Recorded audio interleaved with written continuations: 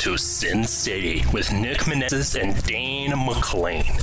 Live chat about everything cinema, from new releases, iconic films, and plenty more for you movie lovers. Live for CMRU.ca. And now to the men behind the mic.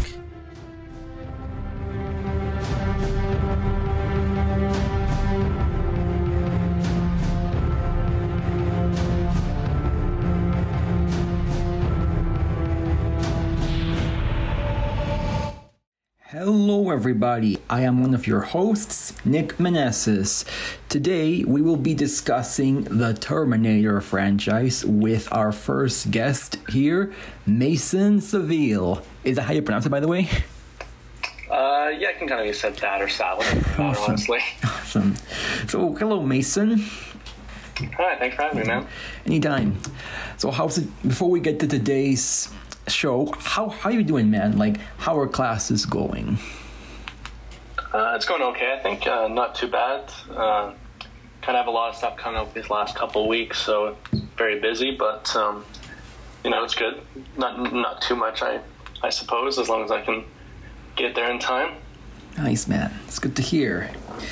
To those of you unaware, Mason hosted, along with CMRU alumni Matthew Merriman, another podcast all about movies. It's available now here on CMRU.ca, which we had for Karen's class. Which, by the way, good job too, man. Yeah, that was fun, for sure. So we discussed that you are a huge fan of the action-packed macho-style films, such as the Terminator films. Is that correct? Yeah, definitely. I was kind of raised on these kind of movies. I used to go camping, and not like real camping, but like the RV trailer style camping. Wow. So we used to have the VHS, and we'd watch all the old movies that my grandma had. So I used to watch Terminator Judgment Day quite a lot. Nice, man. Yeah. Nice. And that will be today's topic. So you have rewatched both of them. Is that correct? Yeah, I rewatched them really yesterday. Really enjoyed them again, just because it's been a while. I'm not a big one who goes back to rewatch films, even if I do really enjoy them. It's just not something I do nowadays that much. I try to find new stuff if I can. But yeah, it's definitely nice to go back and watch them. Oh, that's nice, man. Yeah. And we'll be mainly talking about the first two films and not the other ones, because just no. Yeah. I kind of just like to think that they ended there. Yeah. I don't think any of them are like completely awful. I'm not someone who's going to hate on them that much, but I just think these two kind of tell the story that needs to be told, and that's about it. Agreed. Yeah. So, first things first. Let's start with the first Terminator, released in 1984. Your thoughts, man, on the first one? It was definitely different than I remembered. Like I said, it's been a while since I saw them, but it's a really simple premise. Like, it's got all these sci-fi twists and stuff, but when it comes down to it, it's pretty simple. Just run away from bad guy, try to protect this person kind of movie, which is good because I think it's works really well because there's not a lot that you need to know or like keep track of. It's pretty basic, but it's got a lot of momentum. It doesn't really seem to stop because you're always wondering like when is Terminator going to show up, and there's this constant sense of dread that I think works really well for this kind of movie. Yeah, I agree. Yeah, that's another thing. It's very unique also because while the rest of the Terminator movies were more action-packed, this one feels like a genuine horror film, a slasher-type film about some killer who's targeting after one person and looks at their name on a phone book. It really feels like a sci-fi horror flick instead of the action stuff we've seen. Yeah, it's just kind of got like a slasher feel almost, with him going to like house to house kind of thing and taking care of people. Definitely, yeah. And fun fact, the whole concept of the Terminator, or the T-800, was actually based on a nightmare James Cameron, the director, had when he was still in film school. He had a dream in which there was a fire, and coming out of the fire was a large metal man with piercing red eyes. Yeah, that makes sense, because you can definitely feel the horror and this kind of nightmare scenario that is built upon, for sure. It's got a lot of this sense of dread, like I said, just by Arnie's, just his acting in general when he's chasing them down. He's definitely very like Michael Myers-esque. Yeah, exactly. Yeah, of that. And also, it's, aside from being just a film about a mindless cyborg assassin chasing groups of people, it also plays on a very realistic fear, which is the fear of AI. Yeah, for sure. And I think it's definitely does that really well. Like I said, it doesn't go like too deep into these concepts of like self-awareness or anything, but it definitely has these cool twists about cybernetics and the future and what could potentially happen if we get so far as to develop these kind of really super detailed cyborgs that have this potential to do this kind of great damage. Like what would our world look like there? Like what would warfare look like? Exactly. So I think yeah. it's definitely interesting. Yeah, kind of like what they did with Skynet. You know, how it was originally meant to protect humans, but it went sentient and decided all humans were a threat. It's very, like, there have been plenty of movies that tackle the evil AI, but I think that with Skynet, it's more plausible to happen. Yeah, I've always liked the concept, even if it is a bit played out, of robots kind of coming to consciousness and seeing like, hey, humans kind of suck. Let's just wipe them out. I think that's always a cool concept to see, and I think it does it really well here.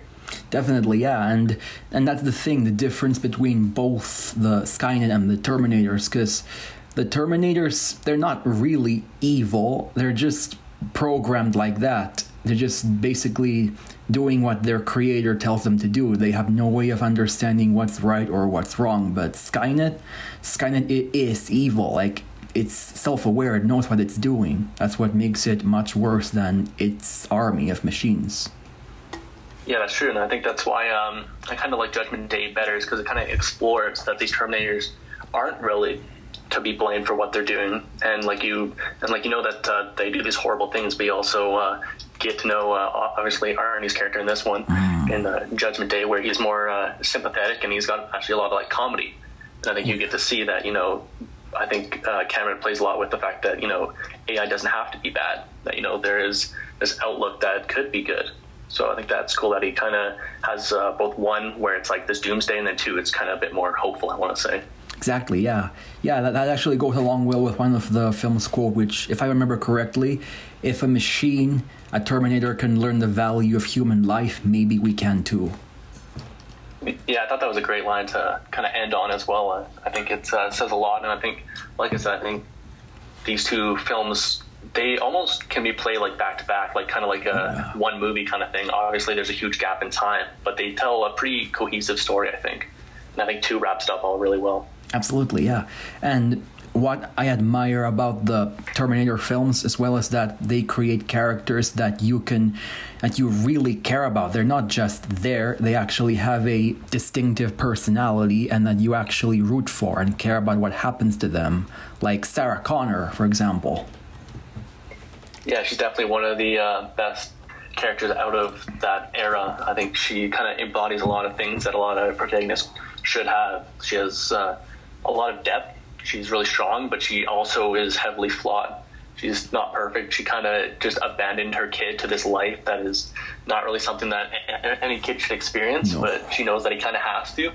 So she kind of just does what needs to be done. I think it's always cool to see a character who is just really focused on one topic and kind of can't be bent on it, just kind of is willing to do anything to get there. I think she does that really well, and has a lot to her that is really well explored by James Cameron. Absolutely, yeah. And we should all give credit to James Cameron too, because he knows how to make really interesting and strong female characters as well, like Sarah Connor and also Ellen Ripley from Aliens. Yeah, for sure. He's always been really good at characters in general, I think. Some that he doesn't get a lot of praise for, just because everyone always thinks, you know, is bent up with his, like, effects and stuff, which are great for sure. But I think he definitely should get a lot of credit for characters as well, because he's kind of makes them really unique. Like, they don't feel like anything else that I've seen, kind of. And, yeah, he's just really good at making them relatable, but also fitting into this sci-fi-esque world, I think. Definitely, yeah. Like Sarah Connor, she has probably one of the best character arcs in anything, really, not just film, because she went from being this scared and defenseless young woman to basically a strong, fearless leader who is with a take no prisoners type personality. I really appreciate that. Yeah, I think that's another reason why the movies work really well in tandem, is because you start off with the first one, where that's definitely kind of a flaw that I put on the movies, that she doesn't really do much in the movie. She's kind of just there to run away, but it kind of makes sense, obviously, given that she's kind of thrown into this situation. So that's why I think 2 works better, just because she is actually there to do quite a lot. But it makes sense for her arc. Like you said, it's a great arc, but I just like 2 because she definitely gets to do more and act more strong and do all these cool feats that you didn't really get to see her do in the first one. Oh yeah, she's a total badass. And by the way, something I'm gonna say, when I was little, I had a huge crush on Sarah Connor. She's like a great role model, I think. Yeah, for sure. There's definitely some of that in there. Like, it's weird because like I said, she does a lot of terrible things, but she is. I think there's a lot to admire about her. Just like I said, the way that she has this focus on this one goal, and even though she knows that there's gonna be great cost to herself for doing these things, she still goes about it to save this world. Because it'd be easy for her just to turn aside and be like, oh well, these events aren't gonna happen for this many years, I can sit back and do nothing or whatever. She's constantly working to overcome this goal, even though it might hurt her and her family. And I think that's a really interesting part of her character. Definitely, yeah. Kudos to that too. And we keep mentioning Sarah Connor because, yes, the franchise is called Terminator, but deep down, Sarah, personally, to me, she is the main character, the protagonist of this franchise, because she's the heart and soul of this whole series, I'd say.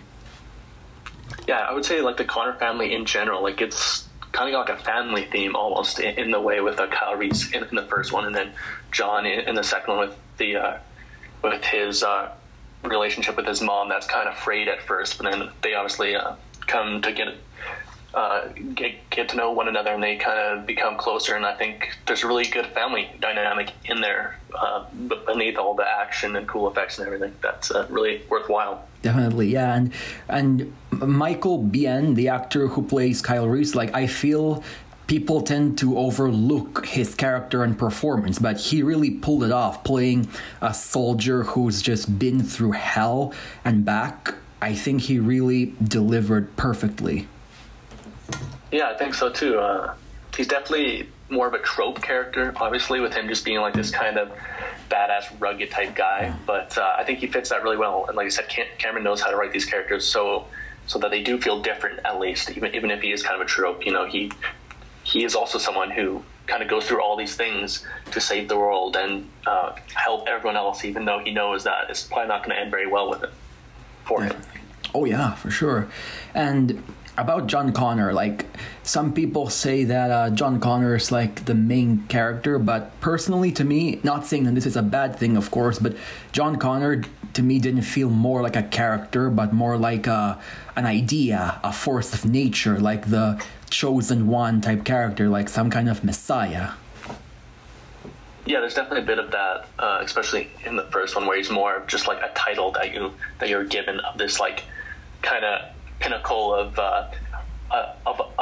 a soldier that is like just gonna completely solve all these problems. He's kind of like this nameless force, like you said, which I think is pretty cool. But then obviously in the second one, you get to see a lot of his actual personality, and I like that he's this kid who just kind of doesn't know what to believe because he's been told all these things, and he's not really sure if he even wants to be this great leader or whatever, and he's kind of jagged and messed up because of that, and because of all that he went through because of his mom trying to prepare him for what he has to do. Exactly, yeah. And the worst, and it also must be tragic being a kid. He's like 10 years old and being forced to shoulder so much responsibility as the future leader of mankind and the resistance. Yeah, for sure. I never really looked into it, but I'm not sure how old he's actually supposed to be in the second one. I feel like he has to be at least like 14 or something, right? Like he's kind of at that phase where he's kind of in rebellion, so I feel like he's got to be at least like 14 or something. Oh yeah, I would think that would be my guess. I think it's kind of hard to place, honestly. Yeah, you have to. Still kind of got this kind of higher pitched voice, so I feel like he's definitely somewhere in like that 14, 16 range. But oh yeah, I think he's played really well, because even though he's kind of annoying, like you kind of not that you hate him, but you're kind of like, if I was around this kid, I might kind of hate him a little bit. But he grows quite a lot throughout the film, and you understand where he's coming from a lot of why he is the way he is. Definitely, yeah. And yeah, I think he'd be about that age. You'd have to be a juvenile delinquent for sure. Yeah, I think that makes sense because he's done all these feats that you see that got him in trouble with the police. So that would make sense if he was somewhere around that age. Exactly, yeah. And of course, like 15 minutes in, and we still haven't talked about the big man himself, Arnold Schwarzenegger. Like, he, in every movie, no matter how good or bad, one thing is clear, that Arnold really delivers. He really shines throughout every single film he's in. Totally, and I think a lot of people kind of pin him to this certain stereotype of just being this big guy who's good at throwing people around and being badass. But in this one, he definitely does that. But he also shows quite like a lot of skill because he doesn't really talk, but the way he moves his eyes, his face is very robotic. Like, I can't imagine trying to do all these things. It's pretty impressive when you think about all that he would have had to go through to do this. Like, just all these small little like moves that your face does that you can't really stop, and he completely just does it somehow and just makes himself seem just like this monster almost. Yeah, definitely. Like, and he really does a great job of showing so much character despite his, stiff and emotionless facade, given that, he's a robot. Yeah, like he's definitely got a lot of character to him, even though he's not much of a character more than he is just this force in the first movie at least. But yeah, he's like just this being that you kind of fear, even if like you don't see him doing all these feats. Just staring at him, you think like there's something wrong with this guy. Like, he doesn't seem human, even though he looks human. He's got this really weird cold feeling, which I think works really, really well, obviously, because he is a robot. Oh yeah, it adds also a bit of the uncanny valley to his face, to his whole character as well. Yeah, for sure. Just like in the way he moves and stuff, it just doesn't feel human, and it works really well because one of my favorite scenes is when he goes back after he escapes the his flipped car, and he's repairing his hand, and he's like tearing up the skin and stuff, and it looks brutal, and he's just sitting there staring at it. It's just really cool. And then he plucks out his eye as well. I love that. That scene is super gross, but done really well. It still looks great. Definitely, yeah. To this day.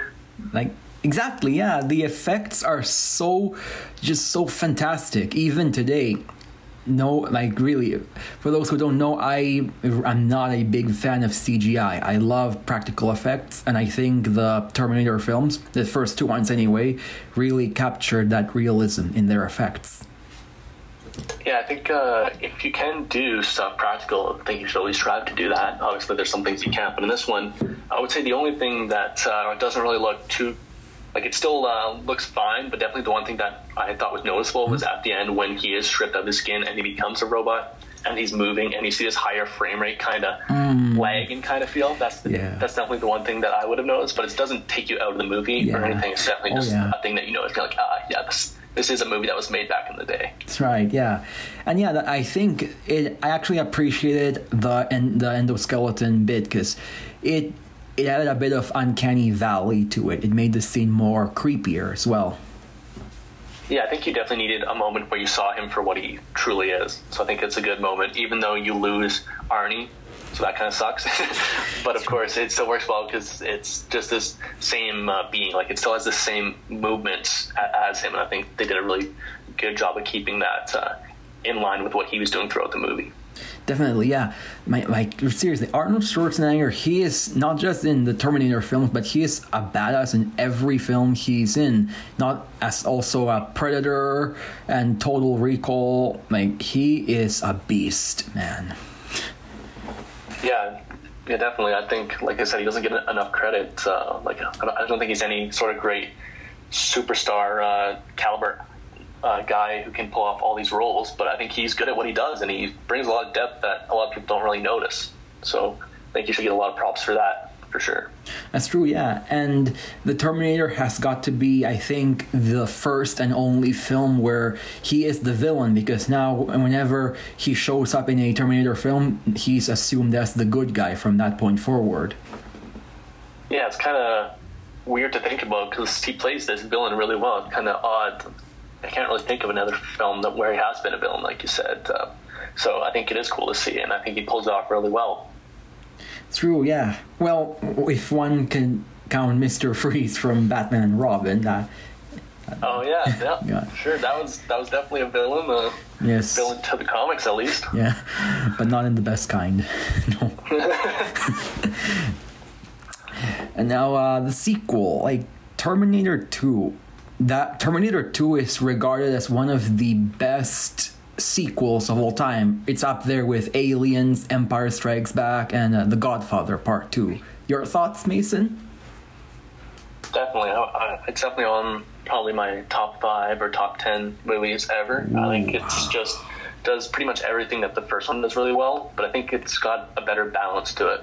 Because the first one, it's actually quite dark. Like you said, it's got this horror movie feel. There's not a lot of room for emotions like hope, and so you kind of just have to accept it for what it is, and it works really well in that regard. But I think the second movie fleshes things out really well, and you get a wide range of concepts. It still feels, like you said, like a horror movie in aspects with this new Terminator and all that he does, and all these gross things that he does as he's like blending into the floor and coming up and all these really horror-esque moves. But it's also got a lot of comedy actually between John and Arnie, and it's really well done. Like, it doesn't ruin the feel of the movie or the tone or anything. It feels completely real to what would happen if this was actually a story placed in our real world. Definitely, yeah. And love also, and it's really fast-paced too. Like, every single moment in this film is iconic, and even when there's no action and it's just a bunch of characters talking, it is still so well done.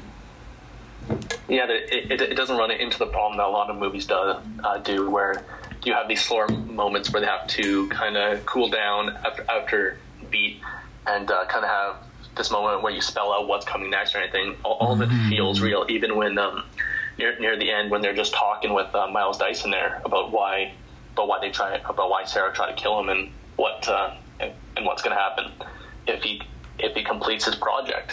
And although it's not a moment where it's super intense or anything, you're getting a lot through it because of you're seeing these conflicts of this person who wasn't trying to do these bad things, but he's realized that that basically his life's work is going to cause all this death and pain, and it's kind of a brilliant moment. Oh yeah, definitely, yeah. And I love that also that part of the film, which is Sarah's arc. Like, it's basically her losing touch with her own humanity. I love how they went the role reversal, that as the Terminator learns to become more human, Sarah loses that bit of her humanity and is struggling to keep it. True, yeah, she completely just tries to assassinate this dude. So it's definitely feels like she turns it into the bad guy for a moment. But again, because her character is so well told by James Cameron, you know why she's doing it. And even though you don't agree that there probably could be a better way to go about it, you see why she thinks she has to do why she thinks that she has to do this. And it just makes sense for her character. And everything she does, like we said, is just really well explained. Definitely. Even if you don't agree with it, you can see why. Yeah, that's a good point, man, too. Yeah, and also I love how it's all set up. Like, the first half or the first third, it spends most of the time second guessing who is the good guy and who is the bad guy between the T-800 and the T-1000. Yeah, I think it was nice that it kind of paralleled the first movie, obviously with the lightning appearing and then them going and beating guys up and stealing their clothes. I always think that's fun. I think I think the bar scene with Arnie is super just iconic. Oh yeah, I love that. Like, I think that was one of the scenes that I just could remember greatly from watching it as a kid. Just that guy when he's thrown back through the kitchen and he lands on the stove or whatever in his hands. Yeah. And he's like, I just remember that part really well, for sure. And he says, "I need your clothes, your boots, and your motorcycle." Yeah, that's so well done. Yeah. And it gets better when you realize when he beats up those guys, he doesn't kill anyone. And even better, this was before he was told he couldn't kill anyone. Yeah, exactly. It's great how that guy comes out with the shotgun and tells him that he's not going to let him take the bike, and then he just walks up, grabs the gun, and then takes his glasses. But like I said, it's actually a pretty funny movie, which is definitely surprising given how dark a lot of its themes and concepts are. Exactly, yeah. I love, and it works. The humor in both these films really works, especially the second one. It doesn't feel forced or shoehorned in, unlike the Hollywood's blockbusters today. I think there's definitely been a bit lost on how to write comedy into movies, which I can get the point of, because I'm not sure about you, but I've always found writing comedy very hard. Oh, same here. Yeah. So I can see how trying to throw comedy into these movies is definitely a hard task, especially because when you're in these really weird plots where you have all this supernatural stuff or sci-fi stuff, it's kind of hard to say how these people would act. And like you might think they would laugh here or they shouldn't, but it's kind of hard to say because it's just this completely out of this world plot that you can't really bring into like your own life and say like, oh, this is how I would react, because it's kind of hard to say because you've never been in something that is just that out there. That's right. Yeah, that's a really good point too. Yeah, Hollywood really is out of touch with their audience today, I'd say. Yeah, sometimes comedy is just too much, or it's too meta. Like you feel like the screenwriter is just talking right to you, and it feels a bit too much. So I think there's definitely been a bit of a lost art on that. But it's definitely a tricky thing to do. So I totally get why movies kind of struggle with it, but it is definitely unfortunate. That's right. Yeah, agreed. And about T2, let's talk about the big bad of the film. Like, the T-1000 has got to be one of cinema's best and most badass villains ever. Oh yeah, no doubt. I mean, Robert Patrick is just completely great as it, and it's like I said, Arnie feels not quite human in the first one. Like he feels like he doesn't belong in this world, but Robert Patrick totally is like another level, because he's not like this big guy who you like think stands out. He's this normal kind of looking guy, but he's just got like this like ghost like face, and he's really kind of like slim, and like he like totally could blend in, but there's something about him, especially in like I said, his eyes and stuff. Oh yeah. It's something that's done really well. Like it's not a performance that you like point out and think, oh, like he's doing all these big things and he's showing all this great depth, but he shows it a lot just through not really showing at all. Yeah. Just with his eyes. Agreed, yeah, like, how unlike the Arnie's Terminator, which was very stiff in how he talked, this Terminator, the T-1000, acts all friendly and polite, but even in those moments when it's acting all friendly, you can tell something is off about it. Totally. He's got like this apex predator feel. Like he feels like he's this beast who can take on no matter what. Like even if there's someone bigger than him, it feels like he is always there and he knows what's going to happen and he has the upper hand, and it just doesn't matter what's going to happen. If these people have him outnumbered or anything, it just feels like it doesn't matter. He can take care of them all. Exactly, yeah. And this thing, it's also paranoia fuel incarnate, because it can take the form of everyone it touches, and you don't know if it's the real thing, and it can even blend into walls and floors, which means that chair that we're sitting on could very well be him. Yeah, I think that was definitely one part that stood out to me as a kid. It's kind of scary, for sure. Like, you start to think, like, oh, is this person this Terminator? It kind of makes you think. Exactly. It's definitely a cool concept that, well, it's not totally new. It's something that's really well explored here, and it's definitely the best of its kind, I think, in that regard. Oh yeah, this has got to be the deadliest Terminator in both films, I'd say. Like, very advanced as well. Yeah, and I like how they didn't try to kind of go bigger and better. Like they could have tried to get like a guy as big as Arnie or something, and try to make it like, oh, this one is like has all this more armor or something. But instead, they kind of got like this slim guy. Oh yeah, and that's right. And I think it's really well done, because he doesn't seem like he would be better than Arnie's prototype, but he like is in basically all facets of it. Like even if he doesn't have the look of it, that just makes him even more deadly, because he's the one that you wouldn't think think to be this kind of deadly monster. No, and it's also really smart because it looks normal. It's basically a cop chasing after a kid. Like no one would ever suspect that. Wow. Mm-hmm. Yeah, I think that was definitely a good choice that they had him take over the body of a cop at the start there and take his clothes rather. I think that was definitely smart, and I love that first fight in the hallway when they meet, and Arnie's got the rose and he throws it back with a shotgun. That's right. A really great moment. Yeah, Guns N' Roses. Yeah. Yeah, very meta. Yeah, and I bet many people were just cheering when they found out Arnie was the good guy when he pointed the shotgun and said, "Get down." Just yeah, for sure. Definitely like a moment where I'm sure that there's a lot of gasps in the theater and stuff. And I kind of miss not knowing things like that in a film when you go into it. Personally. Exactly, yeah. And it was still great, even though the trailer for this film basically spoiled who was the good guy and who was the bad guy. Listen, we still haven't learned today. The problem. Yeah, I think even more so nowadays with trailers and stuff, they're just really hard to avoid. So, whereas back then it was kind of harder to see a trailer, but now it's like you like go on Twitter and you see it everywhere. Great, yeah, and I gotta say also the T1000, it is one damn fast runner too. Like the way it runs, it's just something unnatural. I was always wondering.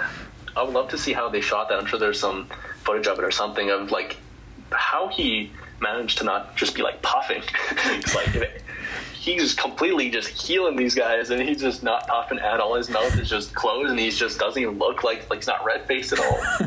Like I said, it's just super impressive. Yeah, in fact, they had to do so many takes because, believe it or not, Robert Patrick, he actually was able to catch up to John Connor when he was in his bike. So they had to slow down a bit.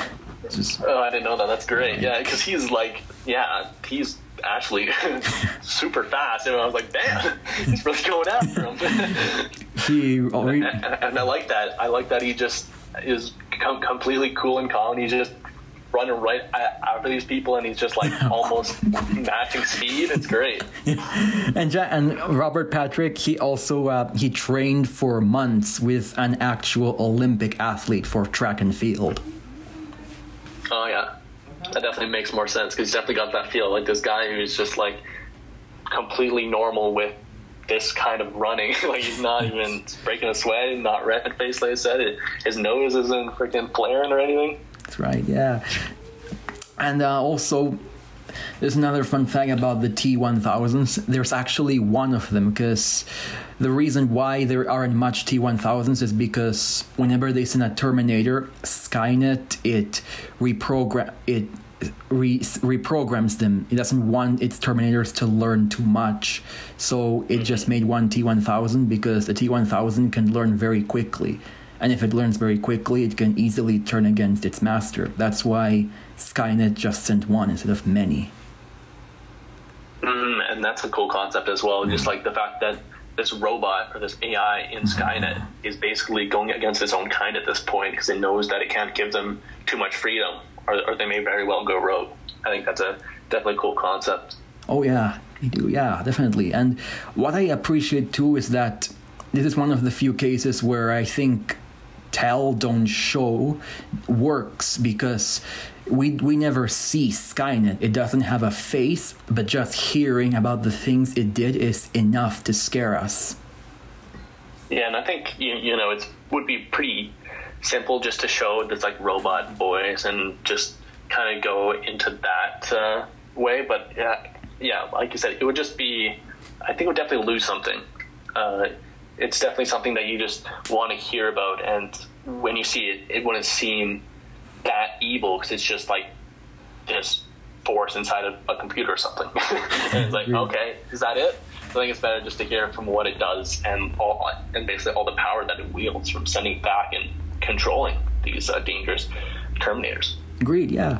Yeah, I'd say so too. And yeah, like I mentioned, Skynet plays on a very realistic fear of AI because think about the time it came out. In between 1984 and 1991, it was still the Cold War and people were afraid of getting nuked by the Soviets. So I love how the film really plays into that fear. It definitely fits the era really well. but at the same time, it doesn't feel dated, which I think is definitely a good sign. There's definitely a lot of movies where you watch them during the time period that they were set in or whatever, and you think, oh yeah, this makes sense. But then you watch it later, and it's aged like 10 or 20 years, and you're like, oh yeah, this is definitely a product of its time, and it doesn't age. But this movie, I don't really think it shows its wear at all.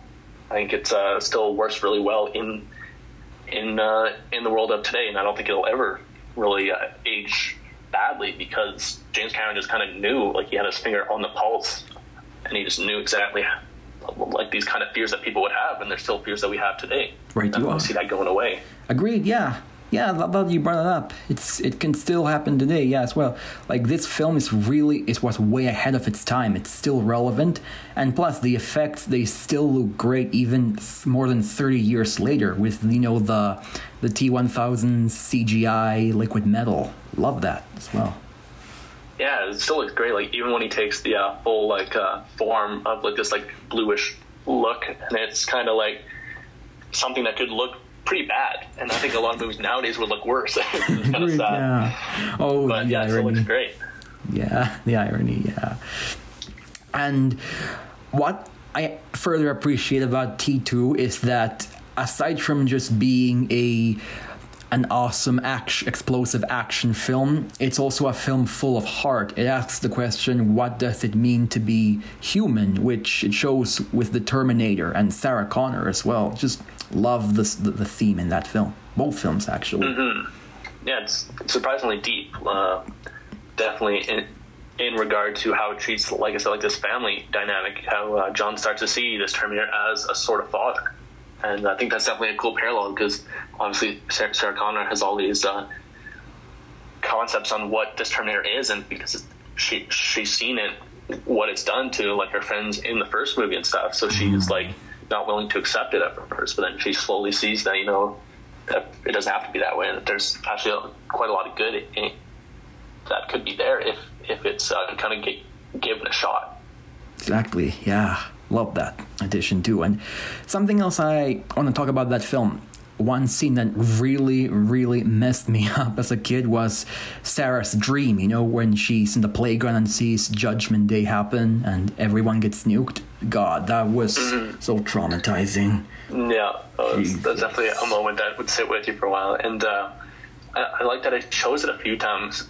And for the first few, I think, it just kind of shows the bright light, and you don't really see these people kind of getting melted. But then with like the last one that it shows them completely like melting away and stuff, and it's pretty brutal. Understatement, yeah.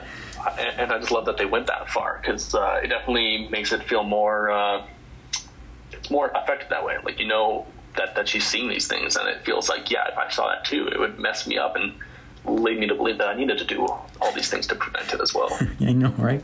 And fun fact about that scene too, during the premiere of T2, James Cameron, he got fan mail from nuclear physicists, and they congratulated him over this scene because it was a very realistic and accurate portrayal of a nuclear explosion.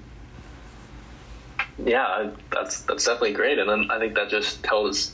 I think it says a lot about James Cameron and how far he went. Like, he could have just made this look not real. He could have just made it look like they just turned into dust or something simply. But he went as far to go through like these stages where they start to catch on fire and then they just kind of get blown away. It's like there's a lot to it. Like that. Like, there's definitely a lot that he probably looked into to do this. That's right. So I think that just shows how much he loved what he was doing and how much heart went into it, which I think is a problem with the later sequels. It just doesn't feel like there's that care. Oh no, not at all. It's just money, money, money, money. Oh, and money.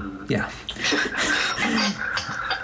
And the thing about the nuclear detonation scene, that image is much scarier than anything in a horror film. I think the scariest things things are scarier if they were in non-horror films, because in a non-horror film you don't expect it to happen. You don't expect to be frightened, but horror films, you expect it right off the bat, and I think that's what makes it more effective.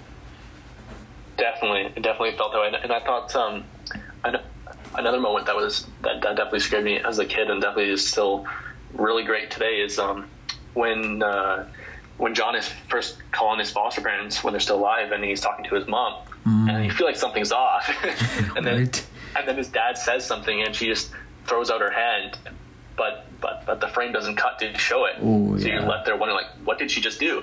And then as John and Arnie learn that it's the Terminator, then you pan out and you see this blade sticking out of the dad's mouth and the milk carton, and it's great. Like that was such a great way to do that. Like they could have just cut to her stabbing him right at the start there and not waited, but they waited, and I think it works really well because of that. Oh yeah, for sure. I agree on that one too, and it also adds there's also a bit of black comedy too, because apparently the T-1000 doesn't like when people drink straight from the carton. Yeah, exactly. Yeah, it definitely works well that way. And then I like that he's smart enough that he goes out and he catches the fact that John and Arnie figured out that it was him because the dog's name. Right, he called him Wolfie or whatever, and his name's Max. I think it's great that it shows that this isn't like this mindless being. Like, it has a brain. It's super smart. It knows what it's doing. Oh yeah, definitely. And love that scene too, how they were able to call off the T-1000's bluff, where you say, what's the dog's name? That scene also is a popular meme as well. Yeah, exactly. Yeah, it's just done really well. It's like I said again, it shows that it's really smart. It's a really smartly written movie. It never feels like it's taken like a shortcut or anything. That's right, yeah. In fact, we should try that sometime. Like, hello, do you like all the Star Wars movies, even the Disney ones? Yes, I like all of them. Your foster parents are dead. Yeah, apparently not. I'm sure that would be a great test for some people. They'd be like, oh yeah, I know. Right, yeah. And yes, you're right about the T-1000 having a mind, how it can think. Like, you know that scene where it kills the cop by impersonating as him and then sticking the blade right through his eye? Oh yeah. Yeah, like that was another great scene that definitely stuck with me. Oh yeah, like, and the thing is, the T-1000, it could have killed the cop right away, but instead it chose for the cop to just turn around and see him before it killed him. It shows he just likes to play with his food. It's chilling, really. Yeah, when the guy turns around and he sees this copy of himself, and he just kind of like doesn't know what to do. Like he doesn't scream out or something, which I think is great, because like the Terminator knows that he's not going to call out. He knows that this person is just going to be like scared out of their mind, and he just likes that. God, I think it's great. I know, right? And for that scene, that was not done any CGI. The cop actually had a twin brother. Yeah, I saw that in the credits there, and I was like, wow, like that's definitely just going above and beyond again. Like, they could have just had someone or done some CGI tricks or done some makeup or something, but they didn't. They actually found a guy who had this twin. I think that's pretty great. Stuff that shows just how much they cared again. Impressive, yeah, loved it. Just this movie is just, every scene, it's perfect. Every scene has an importance to the plot, and every character, no matter how small or big, like Miles Dyson, they have a part to play in this big story. I just love the attention to detail in these films. Yeah, I think a lot of the times when a movie has this kind of subplot, because like the Miles Dyson plot doesn't really come in until quite a bit later. So it would have been pretty bad if it kind of just didn't do anything with him before. But you saw these little bits and pieces of what he was doing, and you saw that his company had the Terminator hand and stuff, and that was a good callback, because at the start when he's in the hospital there, and they say that there was nothing found at the factory, and you're like, that's weird, because like, how would that not happen? But then you learn later, and it's like, oh yeah, that makes sense totally. Of course someone would try to profit off this like stuff that they've never seen before, this super strong metal and this microchip that's beyond anything that they've seen before, this processor. Like, it just all lines up to make a really cohesive story. Agreed, yeah. And that's another thing I appreciate about the the Terminator films, like, while the Terminators are the antagonists, the monsters of these films, it also addresses the fact that humans are the real monsters. But when Arnie said, it is in our nature to destroy ourselves, because humans created something that actually turned out to destroy all of them. Love that theme as well. Mm-hmm. It's just another reason that I don't think this movie's gonna, fade from popular media or anything, because it's just got a lot of relevant ideas that, like you said, concern humanity and what we're capable of. Because at the end of the day, we're the ones who created this being who takes over the world and launches all these nukes and sends back the Terminators and all this. We're the ones who are capable of, and we're the ones who went through it, even though we probably knew that there probably shouldn't be something with this much power. Right. Kind of know how that works. Power corrupts. Corrupts, absolutely. Absolutely, yeah. Yeah, what you just said. Love it. Like, so well done, too. And, oh God, also I love the fact how it really love all those scenes in the future as well. Like in the film's opening, of T2's opening, we saw John Connor as an adult, and in just few seconds, we already like the character. It really sets us up for what to come next. Yeah, I think the scenes in the future are really well done, because they could have just put a lot of those in, because people love the big pew pew shoots in the future and stuff, but they didn't do a lot of that. They keep it a pretty small amount of time is given to it, but it works really well because it's enough to see this future, and you see how terrible it is. But you don't really get to stay there too long, because that's not the main part of the story. So I think they do a really good job of not just relying too much on that future, and instead kind of just giving all that you need to know about that in some context, and that's it. Exactly, yeah. You can say that again. Like, it's just a few minutes and we already know. It's like, unlike today's films, they keep over-explaining too much. It's as if they don't think we are capable of understanding it. It's insulting, really, I think. Yeah, it's definitely gotten to the point where I think screenwriters and I don't want to say screenwriters. I feel like it's mostly studios. I feel like studios are usually the ones who make notes for screeners that say hey, I don't think people are going to know about this. You need to throw in this scene where these two characters talk about it, just face to face, and oh, is this what's happening? This is what's happening. And it's I don't think audience needs that so much. So I don't think there's anything wrong with it if you can blend it in naturally. I think you kind of need to have these big dumps of just things that are going to happen and what the characters think and what they feel and stuff. It's needed, but there's a way to do it and there's a way not to do it, for sure. Exactly, yeah. Big studios sometimes gonna ruin everything, because James Cameron, when he made the first two Terminator movies, he was young and he was independent. He didn't need to be attached to some big studio to make these movies come true. So I think that's what today's audiences need. We need more independent filmmakers to realize their vision. It's all about the passion, not the monetary gain. Yeah, and I feel like that's slowly becoming true. I think you're seeing a lot of blockbusters are given to these people who kind of don't have this normal background of these huge films or something like that. They're usually these people who come out from these small personal films that they don't really have much to do with these big films that they'll go on, that they're being tapped to make, but they have this heart, and it shows that they know how to craft a story. And when you give these people a lot of money and you give them the freedom, then I think that's really all you need. I don't think you really need them to have all this background in all big films like this. I think bring people up who are just creative, who just know how to make a story, and I think that can turn out fantastically. Wise words could not be said more, Mason. Well, yeah, kind of like Disney with Star Wars. I will never forgive them for what they did. Never. All right, calm down. Star Wars is for another time. Deep breaths. I'm good now. I'm good. Yeah.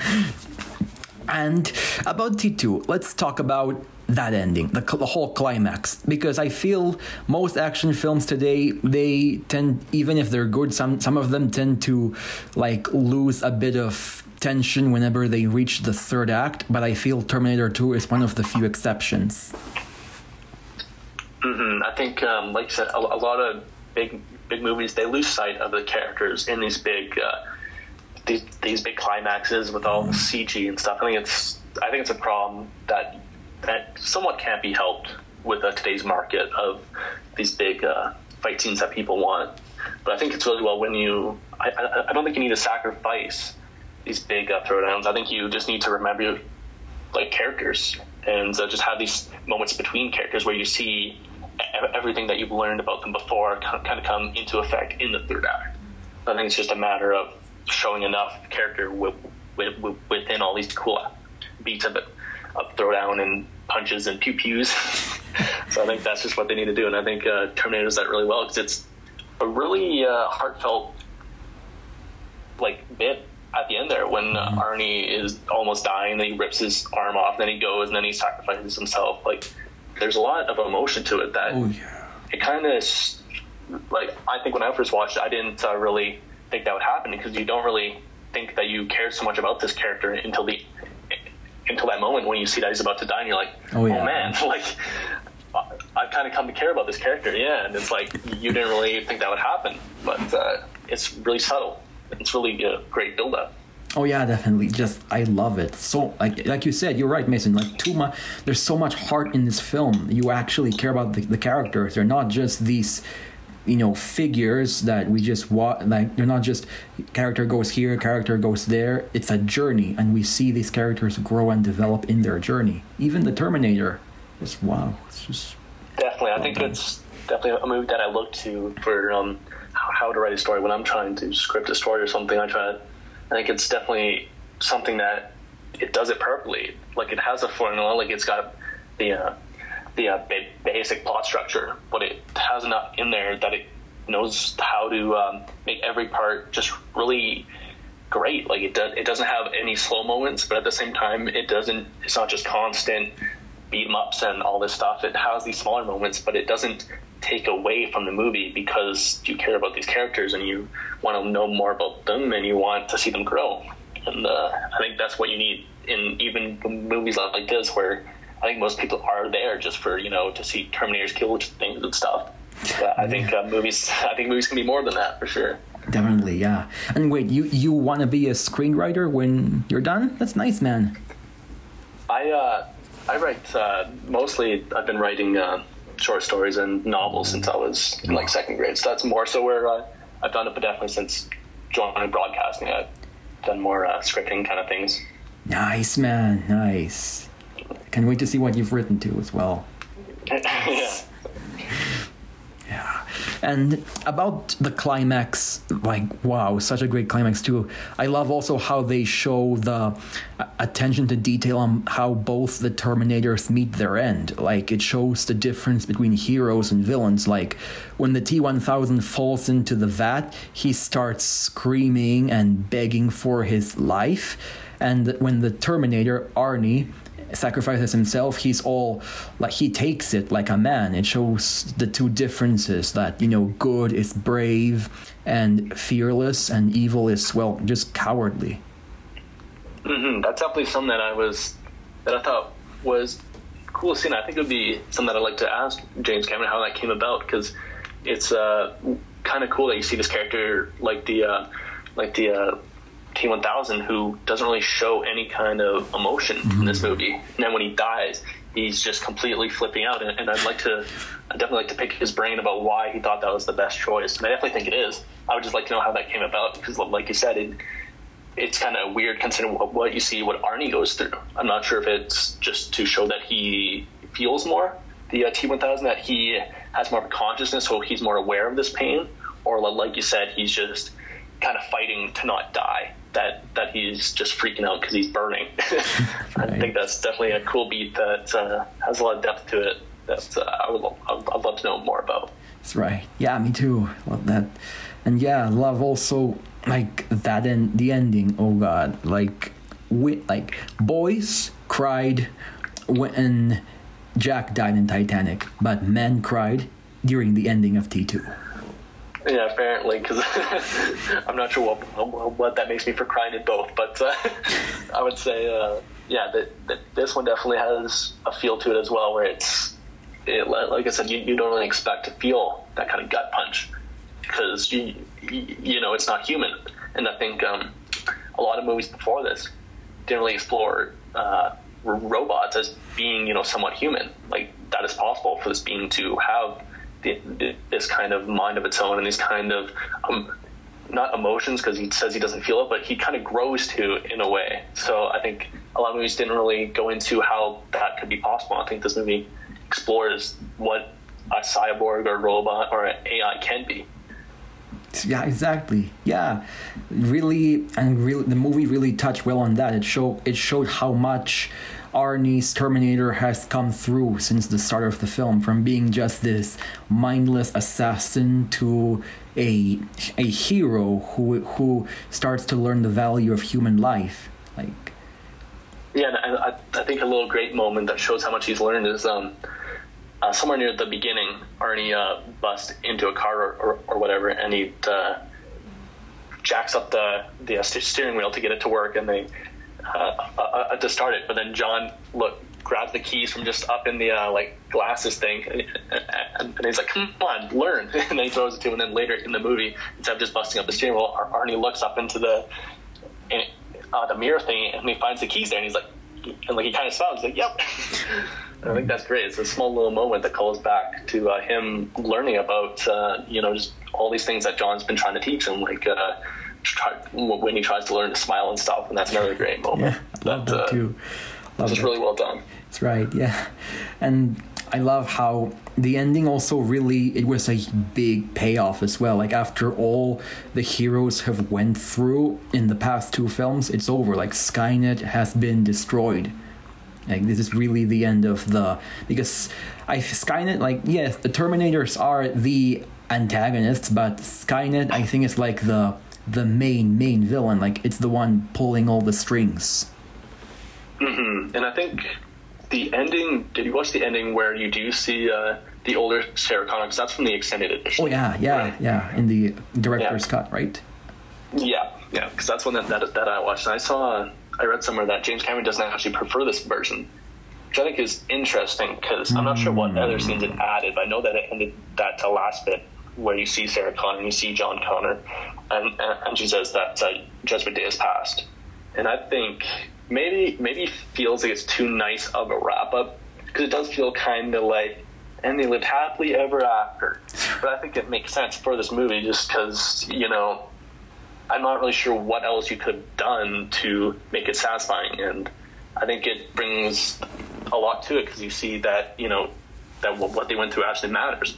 They actually did save the day, and that I think it would have been kind of worse if you just see like some like microchip bubbling up from the flames or something. Yeah, that would have been like, oh, he still lives or something. Yeah, but I think just wrapping it up in this way, it feels nice. It feels like a nice bit of relief after all this kind of horror that you've been seeing. Exactly. And I don't know. I'm just a fan of it. Maybe I'm just I just like happy endings. But I don't know. It feels right for the movie, I think, in my eyes. Exactly. Yeah, I actually grew to love the alternate ending even more. Yeah, and there was never another Terminator sequel ever again. Period. The end. Forever. That's right. Yeah. Which is weird because I feel like there's still, from like a story-wise perspective, I feel like there's still a lot of potential in the world. Like I would hate to give up the world itself. 'Cause, they always talk about how the future isn't set. So I feel like there's different stuff that you could explore. But I don't know, I just feel like they haven't done it right. But I feel like there's definitely something still there to be done. But at the same time, I don't want them to ruin Terminator. Right. So it's kind of like a toss-up. Right, yeah. And yeah, I love that theme too as well, that there is no future that we make, but that what we make of ourselves. It really says that the future is not really set in stone, that we make our own decisions. I just love that theme too. So many good themes in both films. So many themes, yeah. Like a lot of these sci-fi themes, it kind of has them all, You got the free will versus fate, and I think that's definitely something that you see a lot of. And I think maybe that's why I like the ending so much, is because it shows, free will. It shows that this future isn't set. So I feel like there's some payoff there, definitely. That's right. Yeah, love it. And since we're nearing the 1 hour mark, it's time. What what is your favorite scene from each of the first two Terminator films? Let's start with the first one. In the first one, I think, like I said, I really, for like a personal moment, smaller moment, I really enjoyed when Arnie goes back and he fixes his eye and stuff, and you see him pluck out his eye, and he's just standing there, staring at himself in front of the mirror. I think that's just a great small moment that it feels like something that they could have just like brushed past, but they thrown in there, and it's great. It's like a big action scene in the movie. I would say on like the police station attack there, it's pretty much like the best thing ever. It's done so well, and it's like we're saying when you're talking about it, Arnie feels like this force that just can't be stopped. The unstoppable object. He's just going in, and he just can't be. He can't be stopped. He can't be moved, and he's just mowing through these people, and that's where you really feel a sense of dread. Because before that, you kind of see him taking out people, kind of piece by piece, one by one kind of thing. But here, he's just going through everyone. I think it shows his goal really well. Oh yeah, love that. For me, from the first Terminator film, I'd have to go with the entire tech noir scene. Where Sarah is at this nightclub waiting for the police, and suddenly the Terminator shows up to try to kill her, but Kyle Reese shows up at the last second to save her. And we get one of the most iconic lines in cinema, "Come with me if you want to live." Yeah. I think it's funny that a lot of people just give the credit to Arnie for that line at this point, because he obviously says it again in the second one. But yeah, it's kind of funny that Kyle Reese gets that line. That's right, yeah. And it really, much like the police station scene, it really shows that the Terminator is a force to be reckoned with, because it's in an area full of people where everyone's watching him, and it doesn't wait. It just goes straight for the kill. Like, nowhere is safe with this thing when this thing is around. Just love it. It's great. And I also love the score, how it changes up to this like techno beat almost. It's got like this kind of futuristic synthwave kind of feel. And it's really just a weird change up, because you kind of know like the Terminator soundtrack is like dun dun dun kind of that, but here it goes into this techno bit, and it works really well. It's really intense, and the score is a great reason why that scene or scenes work as well as they do. Like so well done, yeah. And how about yours for the second film? For the second one, I would say, again, for a smaller moment, I really liked when John's trying to teach Arnie how to talk properly, and they go to that site and he's trying to smile.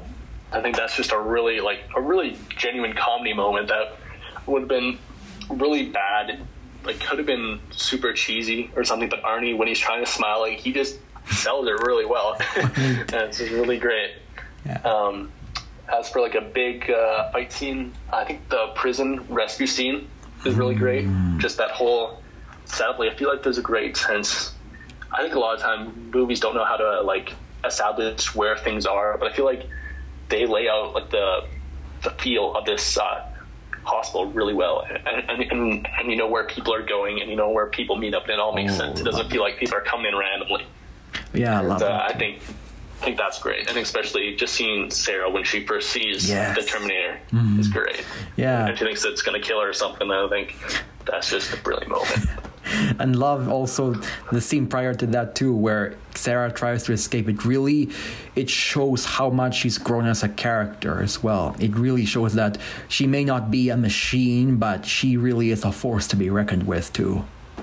Yeah, that's definitely great power. She tries to lie to them and say she's fine, and then she later just gets the paperclip and escapes, and then she just beats the crap out of that one guy, and then is on the run, and then she grabs the doctor with the poison. Yeah, I think it's great. It's just a really well laid out scene, especially because I think it would have been really simple if they would have just left to be like, oh, John and Arnie go in there and they find her and they take her out, but they actually let her escape herself. I know, right? I think that's definitely a brilliant choice, because it feels more authentic, I guess, to what the character would do. That's right, yeah, and it would give Sarah also her moment to shine as well. Love it.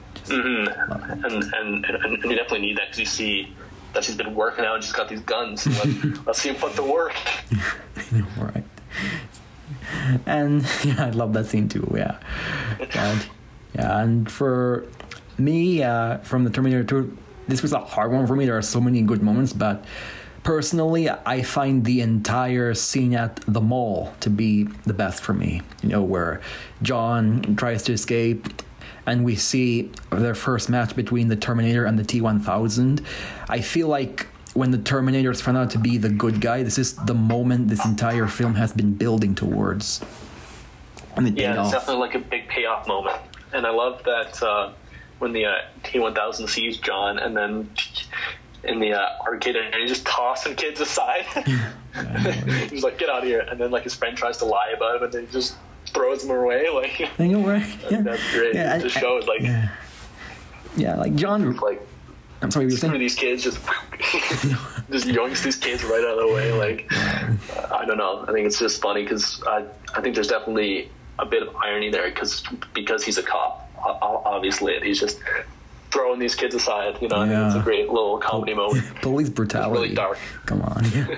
And also, John's friend, he really is such a good friend because he could have sold John to the T-1000, but instead he helped him escape. That's a good example of small role, big impact, because this kid, he helped John escape, and he basically saved all of humanity because of this one action.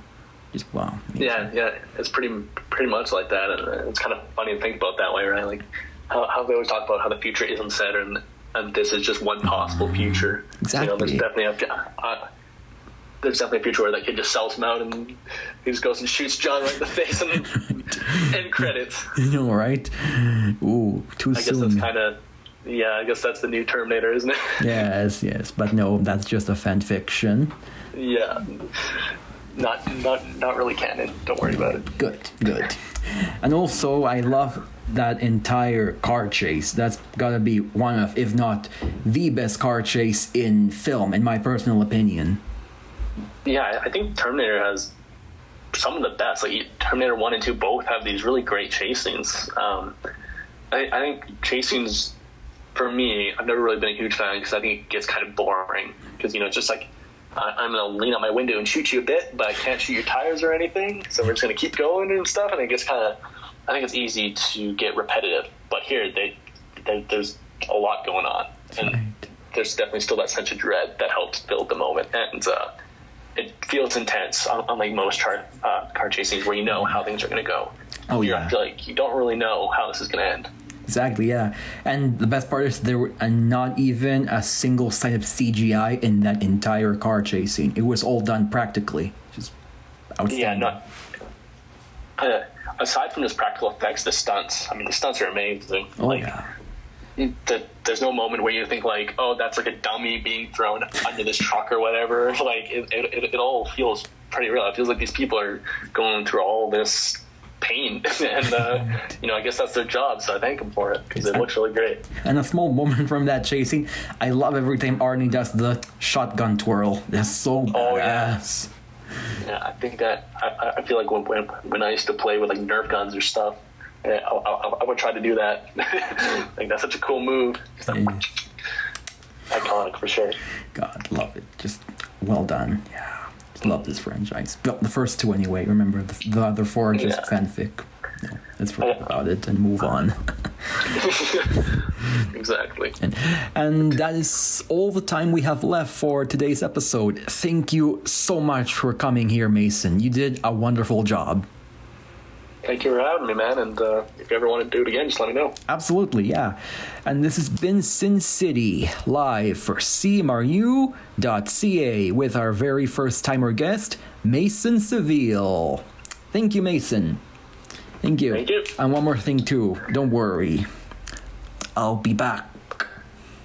Very nice, very nice.